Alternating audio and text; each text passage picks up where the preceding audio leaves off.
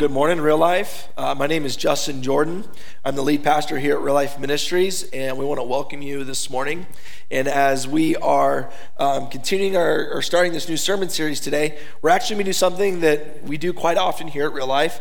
We're going to be commissioning a new small group leader. And so as we get ready for the sermon, I want to invite Scott McMiniman up to the stage. When you give Scott a big round of applause as he comes forward.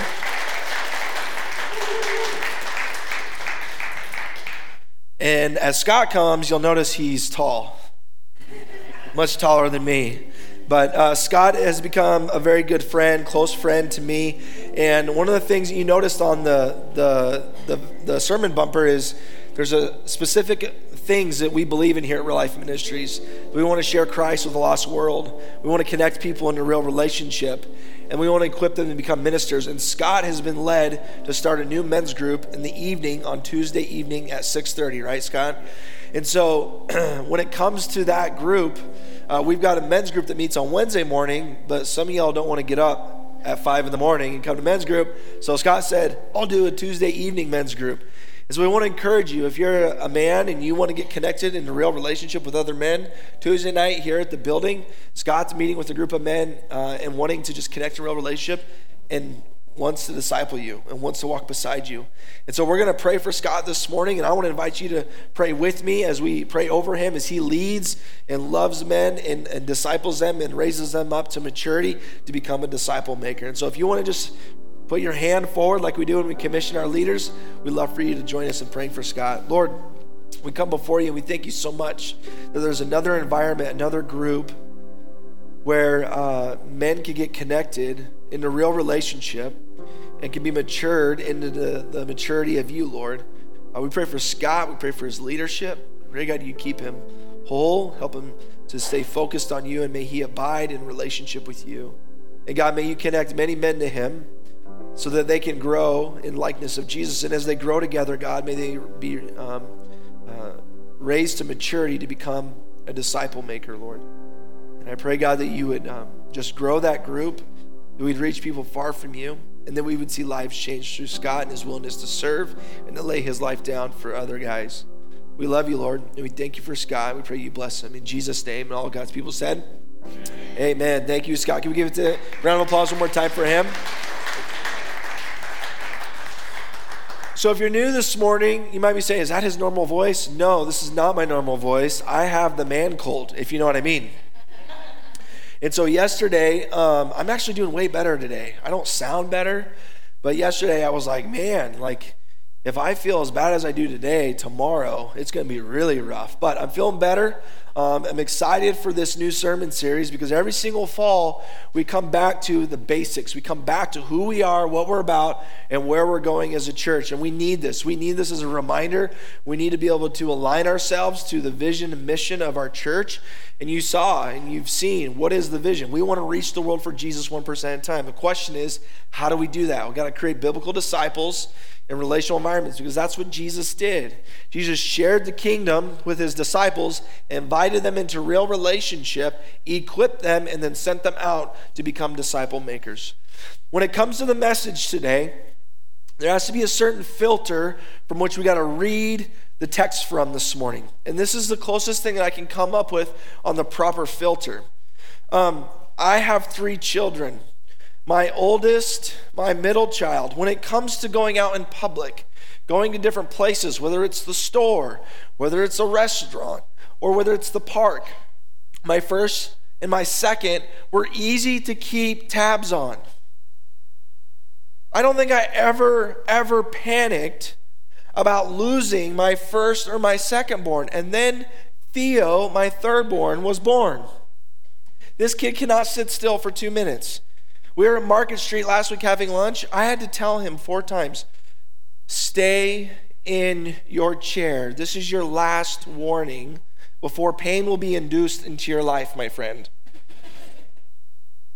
I don't know how many times, as I've been raising Theo, he is now 6, soon to be 7, I don't know how many times I've been at the park and thought to myself, where's Theo? Where is he? And literally had panic go over my head and my heart that I may have lost my son. Does anybody else have a kid, a son or a daughter, that was the case? I don't know how many times I've had the mom panic. Do you know what the mom panic is? It's when you hear the from the mom. I never did that out loud, but I felt that. And always I would run over to the playground where I last seen him, and sure enough, he'd be tucked right around the corner where you couldn't see him. And then I'd be like, okay, he's okay, he's all right. But in that moment, if I wouldn't have found him, I would have shut the park down. I know that I wouldn't have been able to run very far, but I would have done everything I can to run around and try and figure out, where is Theo, with urgency to find my son. That urgency that maybe you have felt, whether it's something very valuable or whether it's your child, that urgency is where we need to enter into the text this morning. If you got your Bibles, and I hope you do, turn to Luke chapter 5. If not, we've got the passages up on the screen. And I guess the old iPhone will do as well. Luke chapter 5, it says that one day Jesus was teaching, and Pharisees and teachers of the law were sitting there.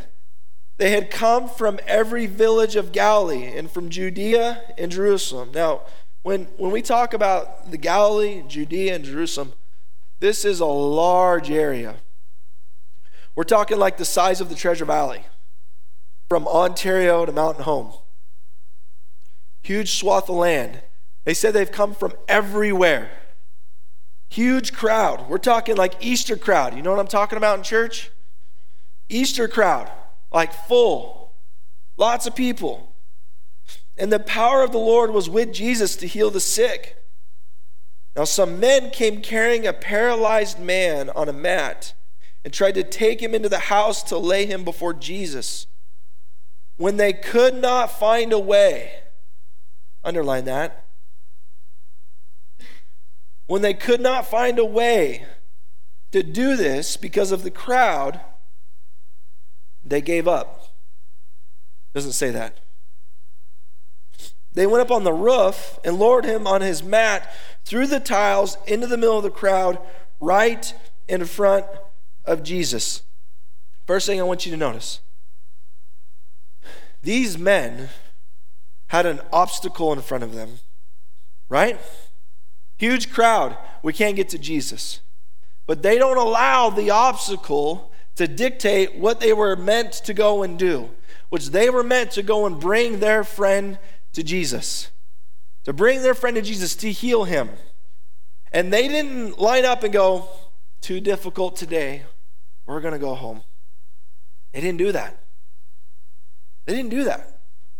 Instead, they had an attitude, a mindset that we can get him to Jesus. We can do it. We've got to figure out how to get him to Jesus. Now, I want to just tell you, a lot of times with my friends that are followers of Jesus, that mindset is nowhere to be found, or it's found very rarely.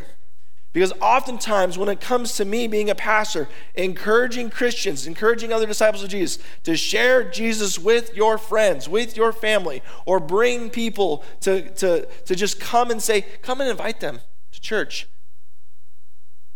The mindset is not we can. The first response is all the obstacles. All the obstacles. Well, I just don't know if they're ready for that. Well, I don't know what they will think if I invite them. I don't know what will happen if I share. I don't know. I'm not sure. For these men, they saw the obstacles and they said, we can. We can figure it out. We've got to take a next step. We've got to figure out how to get our friend to Jesus. And so I want to ask you this morning, when it comes to looking at your life, do you have an I can, we can mindset of sharing with our friends, sharing with your friends, your family members, ways to introduce them to Jesus? Do you have an I can mindset, or do you have a here's all the obstacles why I can't? Because these guys, they're figuring it out. They have a mindset of we will do whatever it takes. I want you to write that down. we will do whatever it takes. Whatever it takes. In fact, let's say that this morning. Whatever it takes. Whatever it takes. Now, don't hear me say be creepy. Do you know the creepy Christians? The ones that just don't have any self-awareness. They plow right through. I'm not talking about that. I'm talking about being wise as a serpent, innocent as a dove. I'm talking about the Christian that in everything that they do, when the obstacle comes up, you go, you know what? That's an obstacle. How can I be intentional? How can I love? How can I share truth? How can I continue to fight for the relationship, doing whatever it takes to bring them to the life-saving knowledge of who Jesus is? Am I making sense this morning? Whatever it takes, just don't be creepy. Okay? Whatever it takes. Do not allow fear and insecurity to drive you. And I just want you to think about this for a second. When you have that mindset that you're going to do whatever it takes, we start being intentional about removing obstacles. It's going to get messy. Can you imagine? They climbed up on the roof. It says, verse 19, they went up on the roof and they lowered him on his mat through the tiles in the middle of the crowd. Can you imagine? The crowd, the house is so full that Jesus is in the house and there's a crowd out in the street and they're ripping apart the roof. Can you imagine sitting in home group and you're having a great discussion and then all of a sudden you're like, is that drywall dust? What is going on? Right? What is that banging going on up on the roof? What is happening up there? Do you have rats in your roof? What is happening right now? No, there's just some guy ripping apart my roof. And you imagine the chaos, the uncertainty that would have ensued. And here's the thing. Symbolically, when it comes to entering into a relationship with people and sharing the gospel, sharing Christ with people, it's going to get messy when we do that. It's going to move us out of our comfort zone. And guess what? That's okay. Because we don't exist for anything except for the glory of Jesus and his kingdom. Are you with me this morning, church? That's why we're here. On a side note, because this kind of fits into next week's sermon a little bit better, but on a side note, let me ask you this question. We're looking at the filter of these friends who are bringing their paralyzed man to Jesus. We're looking through that filter mainly today, but I want to ask you this question. Do you have friends like the paralyzed man in your life? Do you have friends like the paralyzed man has? Do you have friends that are in your life that they will do whatever it takes to bring you to the truth and love of Jesus? Do you have those type of friends? And if you don't, I just want to encourage you. There's an amazing thing called home groups, small groups at Real Life Ministries, where we're trying to create those types of environments. We're trying to create real relationships with people that will drag you to Jesus and try and connect you to him. Do you have those types of relationships? Men, do you have those types of relationships? Or do you just have that one best friend and that's it? Oh, I'm good. Women, do you have those types of relationships? There's something to think about. So they take Jesus or take their friend up to the roof, start tearing the roof apart, and they lower him down right in front of Jesus. Verse 20. This is my favorite line in the whole story. When Jesus saw their faith, he said, "Friend, your sins are forgiven." Now I want you to notice, it's Jesus who says, "Friend." When Jesus saw their faith, he said, "Friend, your sins are forgiven." But what is their faith? Here's what I would think that their faith is. They believed that Jesus could heal them, and they were going to do whatever it takes to get their friend to Jesus. But here's the thing. It didn't mean just believing. It meant taking action. It didn't mean believing. It meant taking action. And James talks about this. James says, listen, you tell me you have faith. I have deeds. Show me your faith without deeds. He says, essentially, without deeds, faith is dead. What does that mean? Faith in action. Faith in action. It means if you really truly believe that Jesus can heal this man, you're going to actually do whatever it takes to get him there. And they do. And Jesus says, because of that, because of your faith, I'm not only going to heal him, I'm going to forgive sin. Jesus honors the faith of those who do whatever it takes in bringing people to him. Jesus honors that. And he honors it over and over and over again. We see in the Gospels where Jesus goes and he equips his disciples. He sends them out. They do miracles. Why? Because he's honoring their faith. He's honoring the willingness to step out and to take action. Jesus does this over and over and over again through the Gospels and then throughout the Acts, the work of the church being lived out after Jesus died and resurrected. Now, let me just say this. If you live this way, that you do whatever it takes to bring your friends to Jesus, there's always going to be a group of people that are going to cause trouble. Usually they're religious people. And that's what happens in verse 21. The Pharisees and the teachers of the law began thinking to themselves. I want you to notice that. It says, began thinking to themselves. Who is this fellow who speaks blasphemy? Who can forgive sins but God alone? Second favorite passage in this story, verse 22. Jesus knew what they were thinking and asked, why are you thinking these things in your hearts? So they don't even say it. They're just thinking, because Jesus is the Son of God. He knows what they're thinking, and he calls it out. That's awkward, right? Like that would be a cue. You'd be like, how'd that guy read my thoughts? Maybe he's the Son of God. Hello? Right? But they don't respond that way. They just double down. Makes you kind of wonder, like, what would you do back then? If you knew that Jesus could read your thoughts, what would you do? Be singing Amazing Grace the whole time? Like, what would you be doing? Like he can read my thoughts. He calls it out. Which is easier to say, your sins are forgiven, or to say, get up and walk? But I want you to know the Son of Man has authority on earth to forgive sins. What is Jesus saying? I think he's making a statement to these people in a powerful, powerful way. What he's saying is, the easy thing for me to do is just to heal them. I could just heal them. But I'm going to choose the harder thing. I'm not only going to heal him, I'm going to tell him that his sins can be forgiven. Why is that more difficult? Here's why it's more difficult. Because Jesus came here on earth, and in order for him to be able to forgive sins, yes, he has the authority to do that, but he also had to back that authority up. How did he do that? He lived a perfect life, didn't he? He lived a perfect life, didn't he? And then not only did he live a perfect life, but he was tested in every way that we've been tested. He was tested and he still lived a perfect life. And then he sat in the Garden of Gethsemane. You guys remember this, right? He sat in the Garden of Gethsemane and he cried out to his Father and he said, Father, if there's another way for me to redeem the whole world, if there's another way for you to bring everybody back to me, there's another way. Can we do that plan?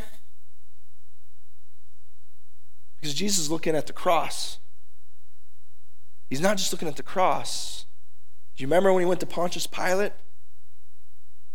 And after he was found guilty, he just didn't go to the cross then. And what happened to him after that? What happened after that? He was what? He was flogged. Beaten to the inch of his life. And he was put on a cross. As he's sitting up on the cross and he's about ready to die, he says two things that are super powerful. Number one, he says, Father, forgive them, for they don't know what they do. And the last thing that he said before he died is, it is. The easy thing would have been just to heal him. He just didn't heal him. He forgave him. He forgave him. Why? Jesus always chooses the harder path. He always chooses the most difficult path. Why?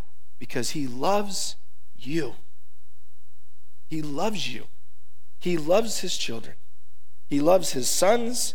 He loves his daughters. And he always chooses the harder path. Not just to heal, but also to forgive sin. And he backed it up over and over and over again. Not just when it was easy, but when it was difficult. Lord, if there's another way, There's another way.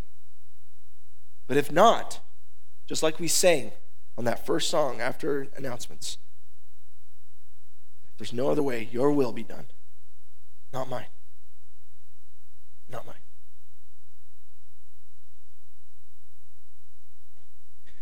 Verse 24, so he said to the paralyzed man, I tell you, get up, take your mat, and go home. Immediately he stood up in front of them, took what he had been laying on, and went home, praising God. Everybody say praising God this morning. Everyone was amazed and gave praise to God. They were filled with awe and said, we have seen remarkable things today. I want to remind you that this story started because there was a group of people that had the mindset, whatever it takes to get my friend, our friend to Jesus. If we have to rip off a dude's roof, we're going to rip off the roof to get him to Jesus. And here's the thing, I believe this, is that Jesus, he wants you, he wants us still to this day to deepen our faith by being a people that will share our faith with others, that will have a mindset that will do whatever it takes to get them to Jesus. The same is true today as it was from 2,000 years ago. Now here's the thing, that can look a lot of different ways and a lot of different stages in sharing your faith with others. We've used lots of different tools in our church over the years to help you understand what that may look like. We've used the BLESS acronym, where the first one is this: would you just be willing to start praying for people? We started that last week in our church as we celebrate 14 years. To just ask the question, would you be willing to pray for people that you know don't know Jesus? Would you be willing to start praying for them? Because here's the thing, when you start praying for people, it changes your heart, it changes your lens, and it changes, if your heart is open, to actually being intentional. To saying, I'm not just going to believe, I'm going to actually take action. Would you be willing to start praying for people? People that are close to you, your family, your friends, your neighbors. Would you be willing to start listening to people in a deeper way? Here's another one. Would you be willing just to eat with people, invite them over and have dinner with them? Simple thing. Would you be willing to serve them? Would you be willing to walk beside them and serve them in some capacity, listening to them, listening to what's going on? Would you be willing to potentially share a burden with them? Would you be willing to walk beside them? Whatever it is that they're facing, help them carry that burden. Would you be willing to have coffee with someone? And maybe you're like, I've had 12 cups of coffee. Would you have another one? Have another one. Now let me tell you how this plays out. Having a mindset of whatever it takes sometimes takes years. Years of praying. Years of intentionality.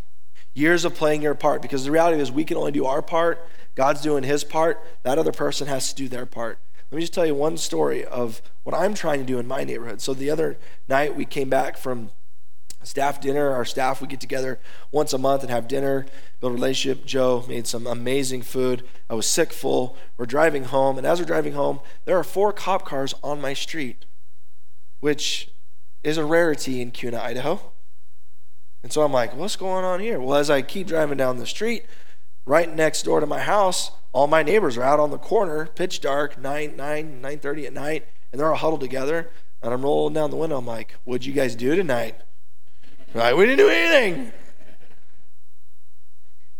But they said, 3 doors down, there was someone in that house that was locked down, and the cops came and surrounded SWAT team, and they were telling, the person, like, come out or you're going to get shot type thing through a megaphone. I'm like, what? They're like, yeah. I'm like, man, missed all the good stuff, I guess. I'm like, yeah, I guess he eventually came out and they arrested him, and we're just kind of waiting. I'm like, okay.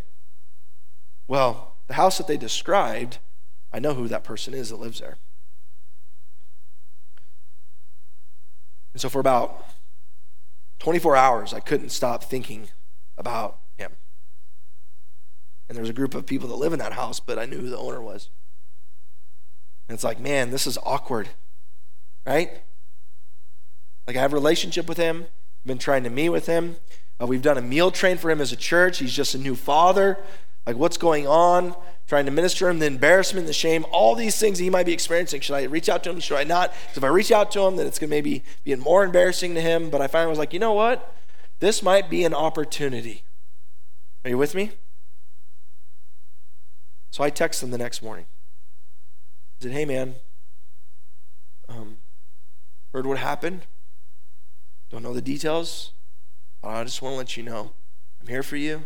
If you ever want to have a cup of coffee, if you ever want to connect, like, I'm here. He texted me back right away. He was like, you're talking about what happened last night? That wasn't at my house. It was next door. I was like, oh.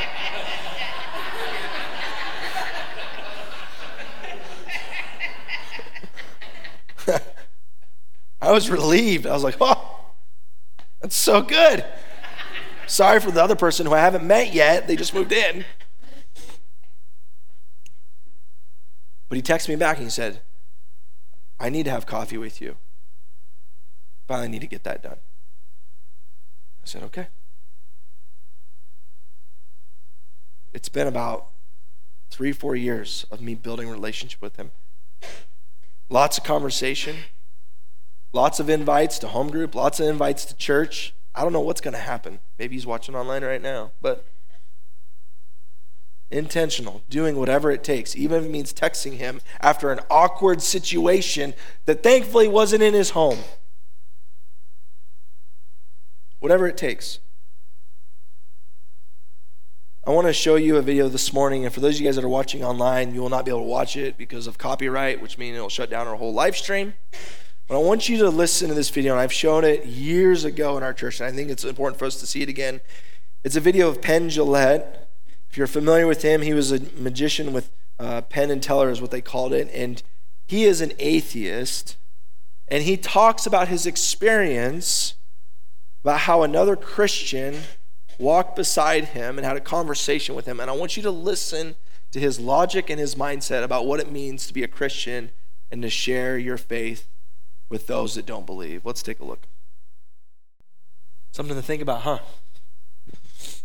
How much do we love our neighbor?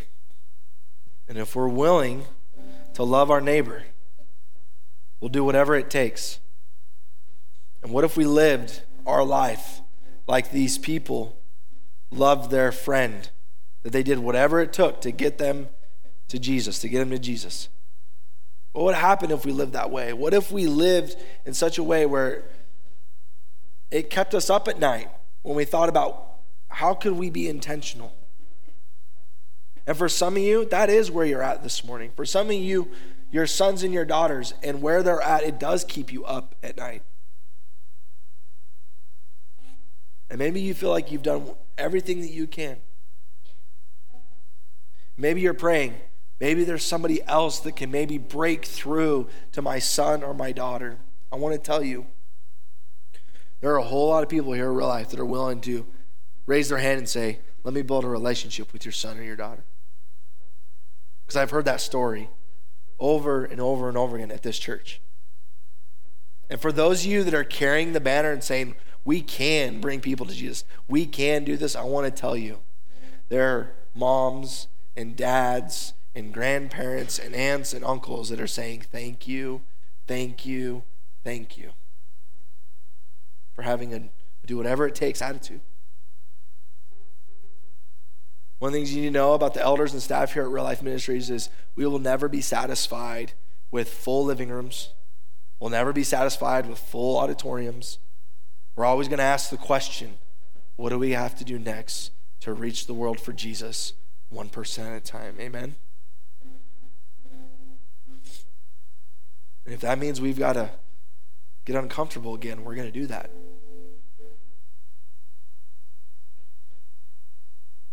And so what would it look like for us to live this way? I wrote this down this week. And I want you to maybe consider praying with me. We've had 252 people come to know Jesus and get baptized in our church in the last 14 years. That's 18 people a year.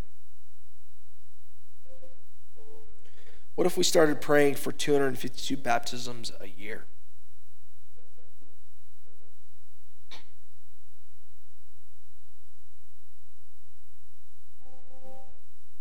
$252 baptisms a year. What if we started believing that we can share the gospel? We were talking together as a staff a couple weeks ago about Easter already praying and thinking about Easter. And every year we say, hey, bring your family, bring your friends. And I love what Joe said. He said, what if we asked our people, yeah, bring your family, your friends, but bring someone you're going to baptize on Easter? And I love that. What if we started praying now? What if we started praying now? As we wrap up today, a couple things to think about, take home. Jesus honors the faith of those that have a whatever it takes mindset for the mission. And Jesus chooses the hard path for us. We must choose the hard path for the sake of others. Jesus did. He did it for you and me. What if we did the same for others? Your faith will deepen when you choose to share your faith. We will remove any obstacle short of sin to reach people with the gospel. And I know we've been saying it a lot, talking about it a lot, but I just go back to, why did we go to Oktoberfest? We're going to remove every obstacle. Handing out free water. Why? Unless it's sin, it's in play for us to go and do.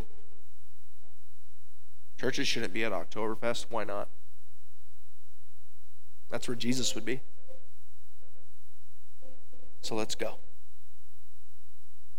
For communion this week, I've got some specific things that I want you to pray for, very similar to last week. Would you pray for one family friend who doesn't know Jesus? Pray for one family friend who doesn't have a church family. And ask Jesus for clarity on what next step Jesus wants you to take this week with your friend, family member. And I don't know if you've noticed, in your sermon notes this week, there is a large section of blank space. And I want to encourage you, maybe during communion, you're like, I don't know who to pray for. Start writing names down. And when the Spirit of God says that one, pray specifically for that one. Or maybe you pray for all of them. But as we get ready to take the Lord's Supper and Steffi comes forward and you didn't maybe think you want to take the supper, or maybe you forgot to grab the elements, if you want to take communion this morning, just raise your hand. Diane and Steffi will be sure to take care of you and get you the elements.